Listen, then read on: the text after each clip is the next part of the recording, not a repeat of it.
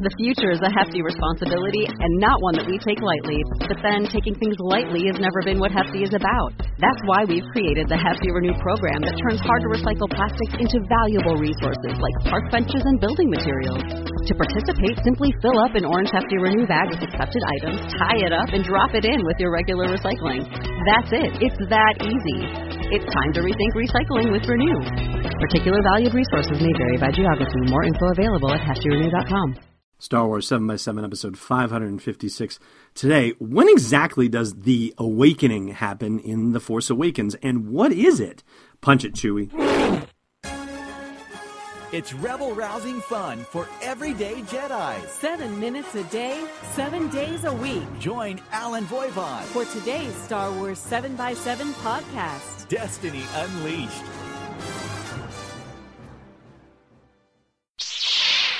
Hey, Rebel Rouser. Welcome to Star Wars 7x7.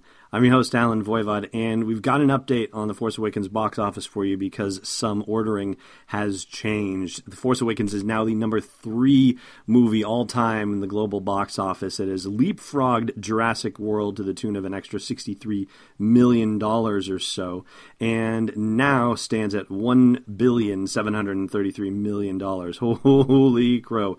It's also the first movie to make over $800 million domestic. It's now at $812 million domestic.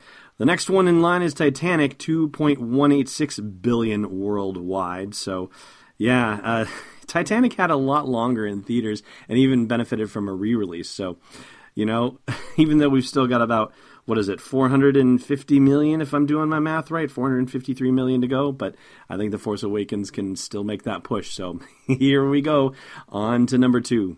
All right. Let's talk about The Awakening, shall we? First of all, I'm going to link to an article at /film by a gentleman named Peter Sciretta, and hopefully, Peter, I'm pronouncing your name correctly. My apologies if I am not.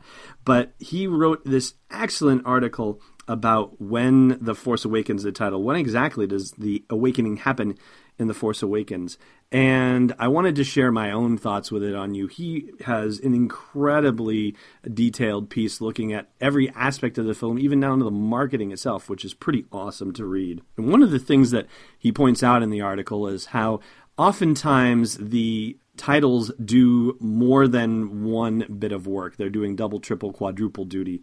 And I'd certainly say that's the case for, say, Return of the Jedi, which is the example that he gives in there about whether it's because Luke is coming into his own as a Jedi, or is it that Anakin is returning to the light side and becoming a Jedi rather than a Sith.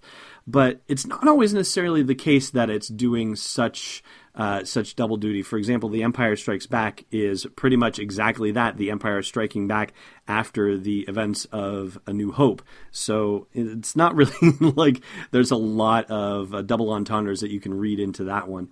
And A New Hope is, I guess you can read a couple of different things into that. First of all, of course, it's the burgeoning of the Jedi coming back again with Luke, but it's also the rebellion having a new hope in their battle against the Empire in Luke and in the results of the battle against the Death Star with it getting blown to smithereens. And then when you look at the prequels, well, The Phantom Menace is pretty straightforward. It's Palpatine. I mean, you don't need to know much more than that.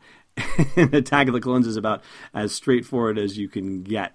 Maybe you can read a couple of meanings into that. Of course, it's the them attacking as well, but it's also the knowledge that we have that they're eventually going to turn on people, though now we have that after watching Revenge of the Sith, of course. And Revenge of the Sith is pretty straightforward, too. But let's talk about The Force Awakens and its derivation from a line of dialogue from the movie. Here is Supreme Leader Snoke giving it to you. There has been an awakening. Have you felt it? Yeah, there you go.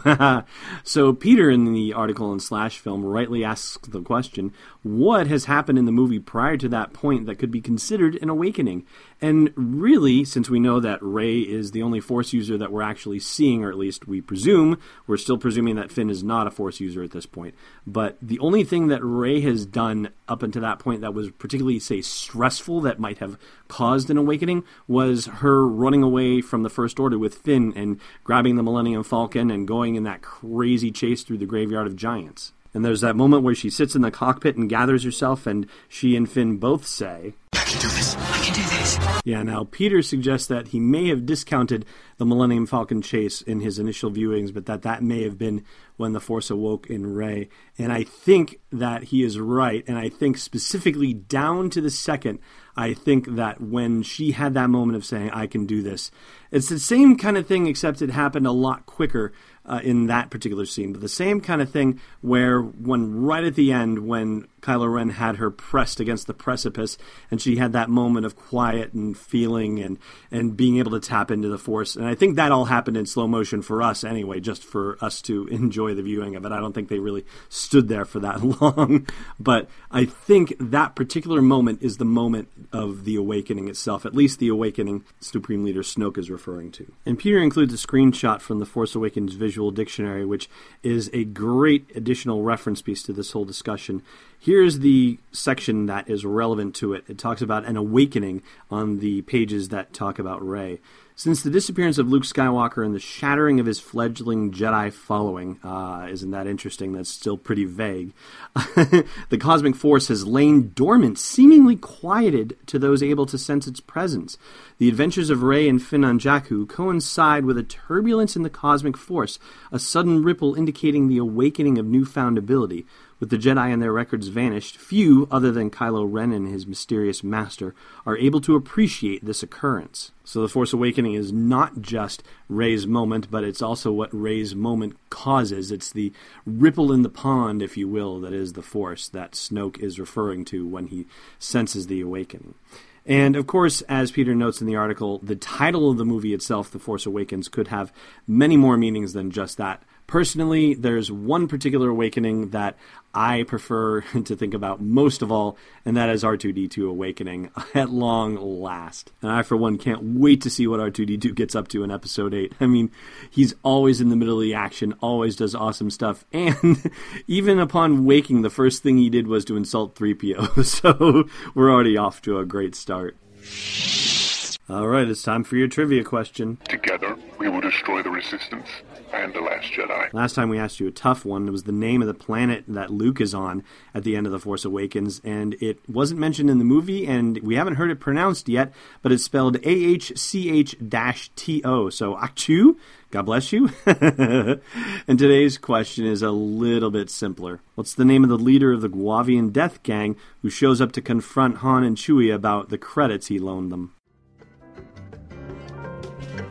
Thanks for listening to another episode of Star Wars 7x7. And hey, before you go caressing a senator, check out SW7x7.com for show notes, links, photos, videos, and more.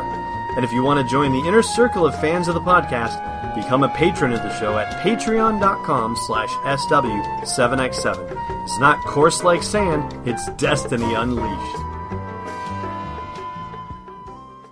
This podcast is not endorsed or sponsored yet by Lucasfilm Limited, Disney, or 20th Century Fox, and is intended for entertainment and information purposes only. Star Wars, the Star Wars logo, all names and pictures of Star Wars characters, vehicles, and any other Star Wars-related items are registered trademarks and/or copyrights of Lucasfilm Limited or their respective trademark and copyright holders. May the Force be with them. All original content is copyright 2016 Star Wars 7x7. We hope you love it.